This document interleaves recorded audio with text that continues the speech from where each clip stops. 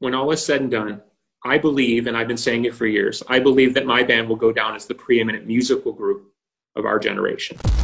The History of Alternative Podcast. A historic look back at everything alternative. Name a band from the last 30 years that's more associated with alternative music than the Smashing Pumpkins. I'll wait. From their beginnings in Chicago in the late 80s through superstardom of the 90s, dissolution in the 2000s, and then the subsequent reinvention in the 21st century, the Smashing Pumpkins have a history of putting their artistic vision in front of commercial concerns, which we thank them for. This is the History of Alternative Podcast. I'm John Manley with James Van Osdell. And the History of Alternative Podcast is sponsored by Wintrust. Go to wintrust.com for locations and information. This is our part one of a deep dive into the Smashing Pumpkins. And our guest this week, he's our lover, he's our zero, he is the face in our dreams of glass. He is Billy Corgan. Billy, thanks for coming on, man. Thank you. It's quite the intro. We try. So as the Smashing Pumpkins, you guys are weeks away from releasing a brand new double album, Seer. Let's start back at the beginning, or almost the beginning, I guess, like the real big breakout moments. Let's go back to the first double album you put out in 1995. You're coming out of Siamese Dream, and we go into Melancholy and the Infinite Sadness. Doing that, coming out of a massive, your breakout big record, going straight into a double album, that was kind of ballsy, wasn't it? Well, the record company was against it and tried to talk me out of it and tried to say, even Guns N' Roses had to put out Use Your Illusion. Was it, what was the record? Use Your Illusion 1 and 2. Yeah, it was Use Your Illusion, sorry.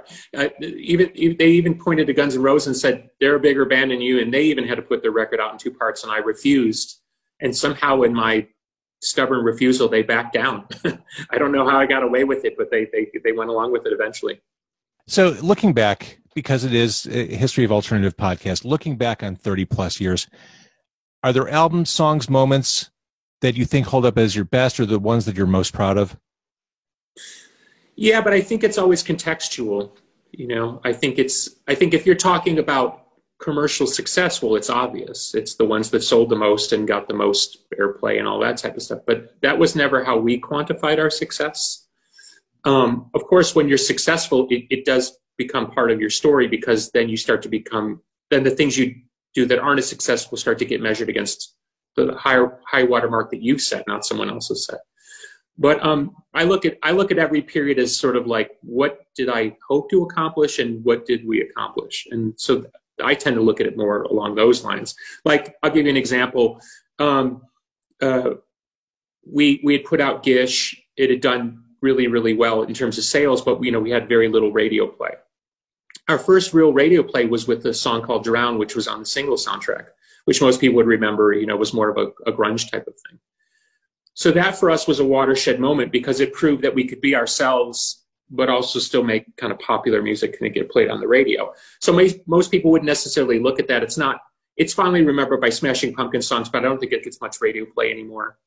But for us, that was a hugely important moment. So to me, that's just as important as Bullet with Butterfly Wings or something. You know what I mean? Because it was a paradigm shifter for us. And usually where we shifted paradigms was where I usually akin success to. What follows afterwards is more like the people kind of show up late to the party. So you've experimented with your sound. Like, you have a lot of incarnations with this band even, and you've experimented with your sound over the years. Is the label Smashing Pumpkins a blessing and a curse, as if you decide to release music as Smashing Pumpkins, that comes with specific expectations from a listener, right? Sure. For a long time, I really rebelled against the idea, because I was like, well, it's my band and I can decide what it is. And eventually you got to come to a kind of a real understanding that, no, it's actually the public who decides who you are. That doesn't mean you have to live with it or accept it, but at some point, they're the ones who kind of voted. They're the ones who told you what they respond to. It is an enterprise between artist and listener. And once I was able to kind of make peace with that and kind of look at the audience from a different perspective on why they wanted what they wanted and what they were interested in, it allowed me a freedom that maybe I didn't have. It's like, that's what I can say, is you start to feel like you're in a jail that you built, but somehow you don't have the key to the front door anymore. Yeah. You know what I mean? And then you ultimately realize, no, this is actually a really incredible thing, because the minute you put Smashing Pumpkins on it, the pressure goes up, the expectations go up, but that's a good thing. That's based on good things. You know, it's not based on failure. That's based on success and accomplishment and endurance and people really connecting you to a particular moment in their lives. And so once I kind of wrapped my head around that, I've really grown to enjoy it. Was there a moment where you had that? What was your realization? Like, what gave you that piece? It's a really long process, because the band was born as a sort of a rebellious, contrarian type of thing. Like, we hated the politics of alternative rock, so we were like the hipster killers, you know. So eventually, when you become like the sound of alternative rock, like you become the mainstream, or you become the thing that people compare things to. It's like, well, how do you become the rebel if you're not the rebel anymore? You know, you're inside the house, you're not outside the house. Another four-walled analogy from the rat in the cage guy. It's always about constriction. Where am I trying to go with this? To answer your question, I think it was Jimmy and I brought the band back in 2007 and went through a very contentious period. I tried to continue the band after Jimmy left in 2009.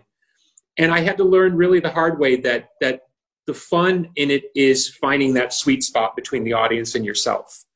If I wanted to make music that only I enjoyed, well, I could do that and call it something else. But to call it Smashing Pumpkins and expect somebody to not include what came before was kind of silly, and that's on me. And once I made peace with that, like, oh, this is kind of a cool thing. The analogy I used to make in the studio, and it's a poor analogy, is like, look, if I saw a movie and it was Spider-Man 17, and I went and I didn't get the web, you know what I mean, and the swinging through I'd be like, why call it Spider-Man? In fact, somebody recently asked me about the Invisible Man movie that came out because they're rebooting those Universal movies, and I was like, outside of the couple gimmicks with the Invisible Man, it's like I didn't feel like I was watching the Invisible Man. I felt like I was just watching some weird kind of stalker movie or something. Right. And so that's why. So that's use the word franchise or something. You know what I mean? It's like there's a franchise there, and and if you don't kind of wrap your head around what that is, well, then you're kind of doing a disservice to why you're calling it that. It's a long-winded way of saying I just kind of accepted that if you're going to call it Smashing Pumpkins, then it comes with expectations, and those are good things.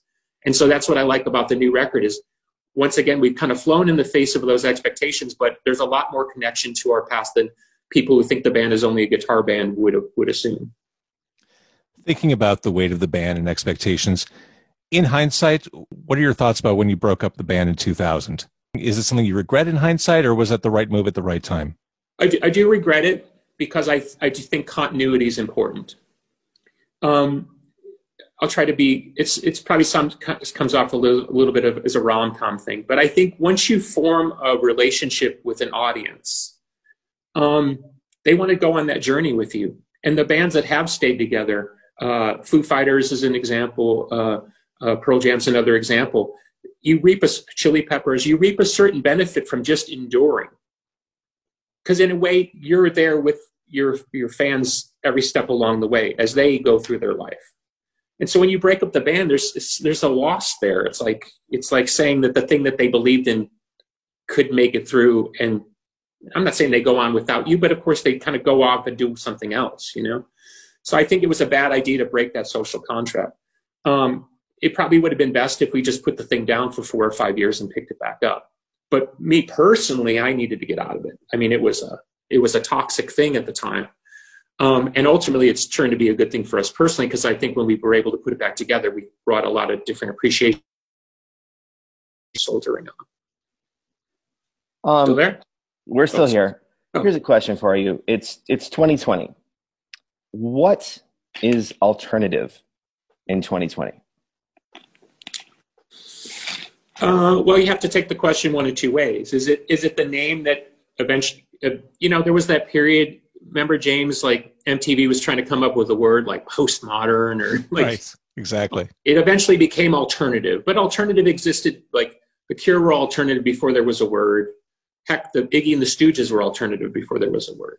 So there's the business of what is alternative, and that's pretty established at this point. It's kind of like counterculture music. Is it alternative in the way that I conceived of it in the beginning? Absolutely not. It's mainstream music.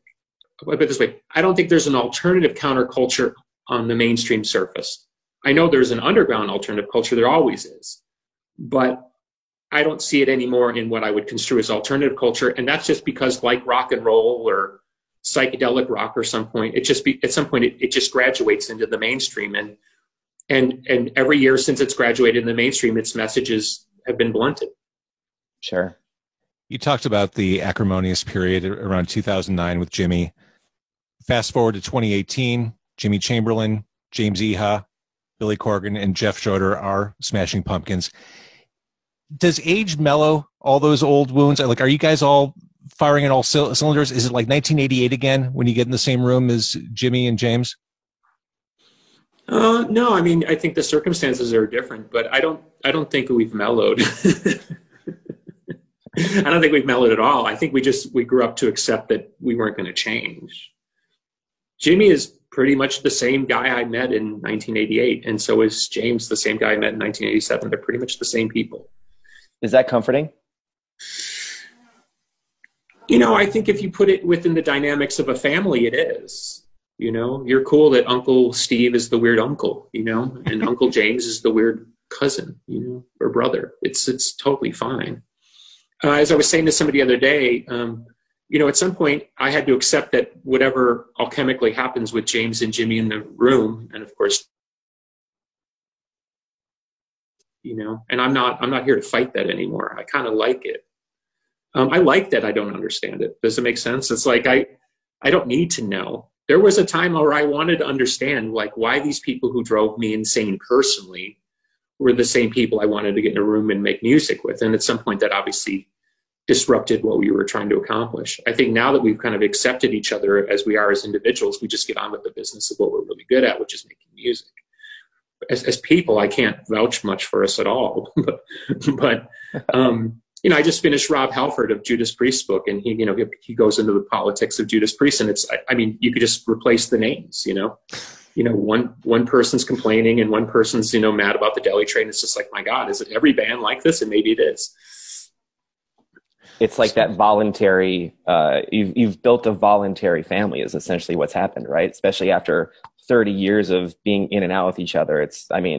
They are literally as much your brothers as they are your drummer and your guitar player, right? Well, Darcy Retzky once famously said that being in a band is like being married to 3 people that you don't like. So 2018. And I was like, that sounds pretty accurate, yeah.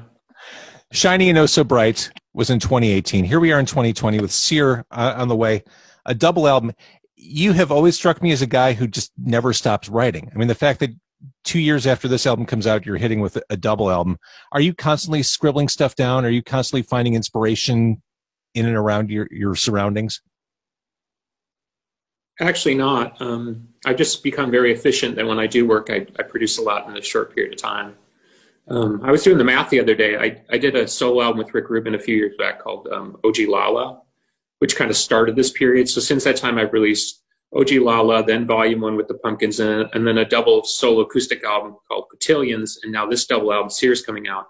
And then we're in the studio currently working on, I think, about 45 songs at the same time. So I wrote a friend the other day, I was like, wow, since that Rick Rubin thing, I mean, that's over 100 songs in about 3-ish years. That's pretty wild. But honestly, that's similar to the pace that I was running in the mid-90s. So somehow I've wandered back into that pace. But yeah, I'm really efficient. Because we have a tea house here up in Highland Park in Chicago, and so I'm doing that part of the day. I have my wrestling company, the NWA, so I'm doing that part of the day, and then I've also been working on a book, so I do that part of the day. So I think just whatever I go into it hard, and then we come out and do something else. Yeah, I was going to say, like, on top of writing all of these songs and this new record, you also wrote and created an animated series, like an accompanying piece to the new record. Tell me about this. Well, it was COVID times and nobody wanted to get in a room to shoot a video. It was when it was really, really bad. So we came up with the idea of doing a 5-part animated series. It's kind of like, I call it dystopic Scooby-Doo.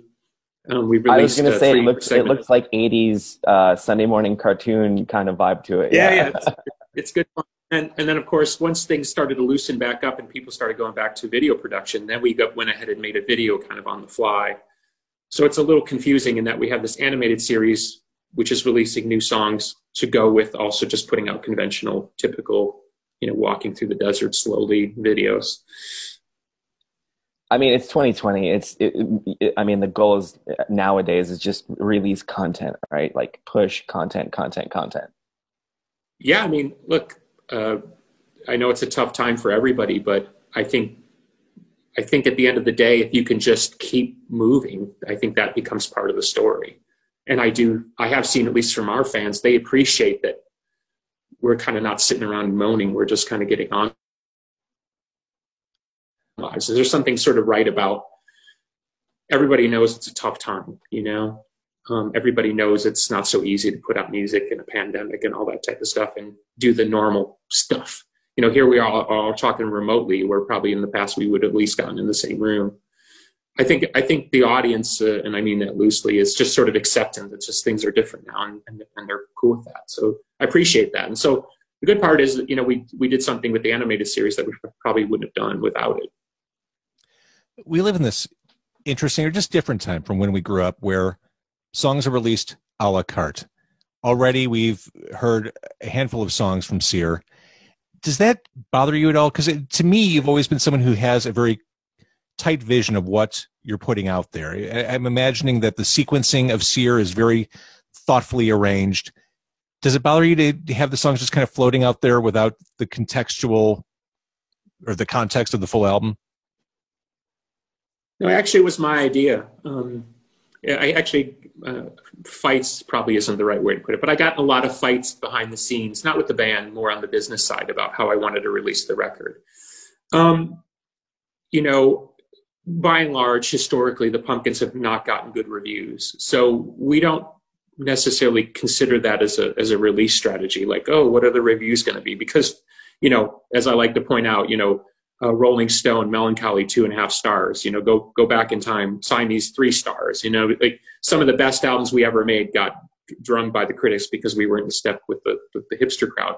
So when we think of our release strategy, we're very much thinking about, well, how will the fans, not only how will the fans receive what should be a new kind of approach to music, but are they going to be able to go back into our bigger fan communities and tell people that what they're hearing is worth paying attention to? Because it's very much about sharing these days. And if you think that you don't see things being shared, those AI algorithms, they don't kick in. So you really need your fans to be on board with what you're doing. Now, that doesn't mean we musically compromise, but the point is I thought this music would go down better if we spread it out a little bit. And I'll give you a quick example.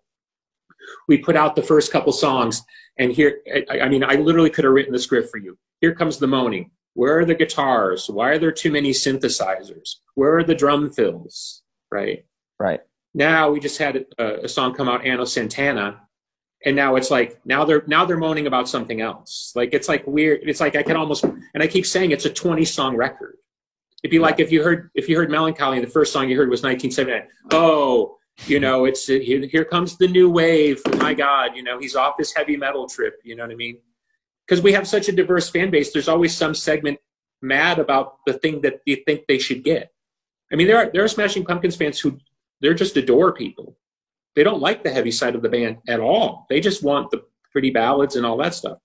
And there are other people, they just want, geek. They just want XYU. They want heavy metal all day long. And they really don't want, and our whole thing is like, look, it's the age of playlists. Just make your own playlist. Like, you don't have, so the point is, rolling it out this way was a way to let the audience kind of take a different journey. And it's pretty much played out the way I would have figured. The response to the songs has been great, which you can never calculate. But in terms of people's reaction to the musical styles, it's been super predictable. It definitely seems, from what I've heard, more, for lack of a better term, like a dancier version of Smashing Pumpkins than what we've seen in the past. Yeah, but I don't know. I feel like we've always done that. It's just different modes, But yeah, by and large, people don't think of us that way. But right. I would point to plenty of songs that Perfect as a single totally has a dance beat. We used to call it the James Brown beat. So I don't know. I don't feel defensive about it. It's just like, I get it. We live in a world where people come to a determination about your group through the songs they hear or the way they, intersected with you in the past. And somehow you always have to navigate their perceptions. Look, as James can tell you, at the end of the day, it's about whether or not people want to listen to the music. It's amazing. Like when we put out 1979, a bunch of people moaned, right? Because it was too electronic-y, or that was a big talking point in 1995, like guitars versus electronics. Okay, well, it's 25 years later. It's like electronics is the predominant musical style. So were we ahead of our time? Were the people moaning at the time wrong? No, it's just the way it works, right? So for us, it's more about being in a contemporary frame, and we're pretty aware of, I put out records under the name Smashing Pumpkins for the last 13 plus years. And I've dealt with many program directors who are more than happy to play Bullet with Butterfly Wings, Zero, Cherub Rock. But if I hand them a song that sounds like classic Smashing Pumpkins, and I'm using their language, not mine, they won't play it. And when I go, why won't you play it? It's a good single. They go, well, it doesn't sound like, and they name some electronic duo from Norway. You know what I mean? James is laughing because he knows exactly what I'm talking. I know it's true. I'll literally say to the program directors, if you're willing to play Bullet with Butterfly Wings, why won't you play basically contemporary? Well, it doesn't sound fresh and da-da-da-da-da, and those are recurrents and blah, blah, blah. And so at the end of the day, we're like, well, we're just going to go back to making singles, because that's how we got here in the first place. I mean, that's why I always remind people. It's like people forget Landslide and Disarm and there were a lot of singles that didn't have big, massive guitars. And we're pretty good at making singles. So we were just like, when we went in to make this album, we're going to make singles. Billy, I know we have you for borrowed time. Before we let you go, this is John's first time meeting you. John, what's your favorite Smashing Pumpkins moment or memory? This is your chance to share it with Billy Corgan. Well, my favorite Smashing Pumpkins tune will always and forever be Mayonnaise. But my favorite Pumpkins memory would be the first mixtape I ever got from a girl. And also, how dare you put me on the spot, James? But the first mixtape I ever got from a girl, track number 1 was Today. And I was not in alternative world yet. I still had pretty bad taste in music, if we're being honest. And that was one of those songs that, one, I knew I had to like because if she liked it, I had to like it. But it was kind of like the gateway drug into alternative music, where it was like, all of a sudden it was like, this is all right. This is cool. I want more of this. So that's has to be my favorite Smashing Pumpkins memory, is that it got me my first girlfriend. Right. Do you know the story about how Mayonnaise was written? No. Do you know that story? Mm-mm. He's frozen. Or am I frozen? You might be frozen. I can hear you. I think Billy's actually frozen. Oh, shit. I want to hear the story. Yeah, I want the Mayonnaise story. Give me the Mayonnaise story. Should I just keep saying it until he hears it? Yeah, give me the Mayonnaise story. Give us the Mayonnaise story. Oh, sorry. I froze, or you froze, or something. Okay, so you don't know the Mayonnaise story? I do not know the Mayonnaise story. Okay. It's a true story. So we were in Japan on tour, and James, I think we'd just gotten there. And I think we'd come from Chicago. And James Iha called me in my hotel room, and he said, hey, I got this, I think he had a couple songs, actually, that he had demoed out at home, and he wanted to play them for me. So this is in the age of like a tape Walkman and the headphones. And so he came to my room, and I put on the headphones, and I heard Mayonnaise for the first time, his home demo. And I kid you not, I immediately, and this usually doesn't happen, I immediately heard the melody of the song. Like, instantly. It was the weirdest thing. It was like I'd never heard this piece of music before. I didn't even hear it a second time. It was literally, I heard the music and I was like, dun, dun, dun, dun, dun, dun. It was like, boom, like that. And usually when that happens, sometimes you get paranoid because you think, oh my God, this is so good and I'm going to forget it. But it was so seared in my head that when we got back to Chicago months later and we worked on the song, it was like I completely recalled the moment.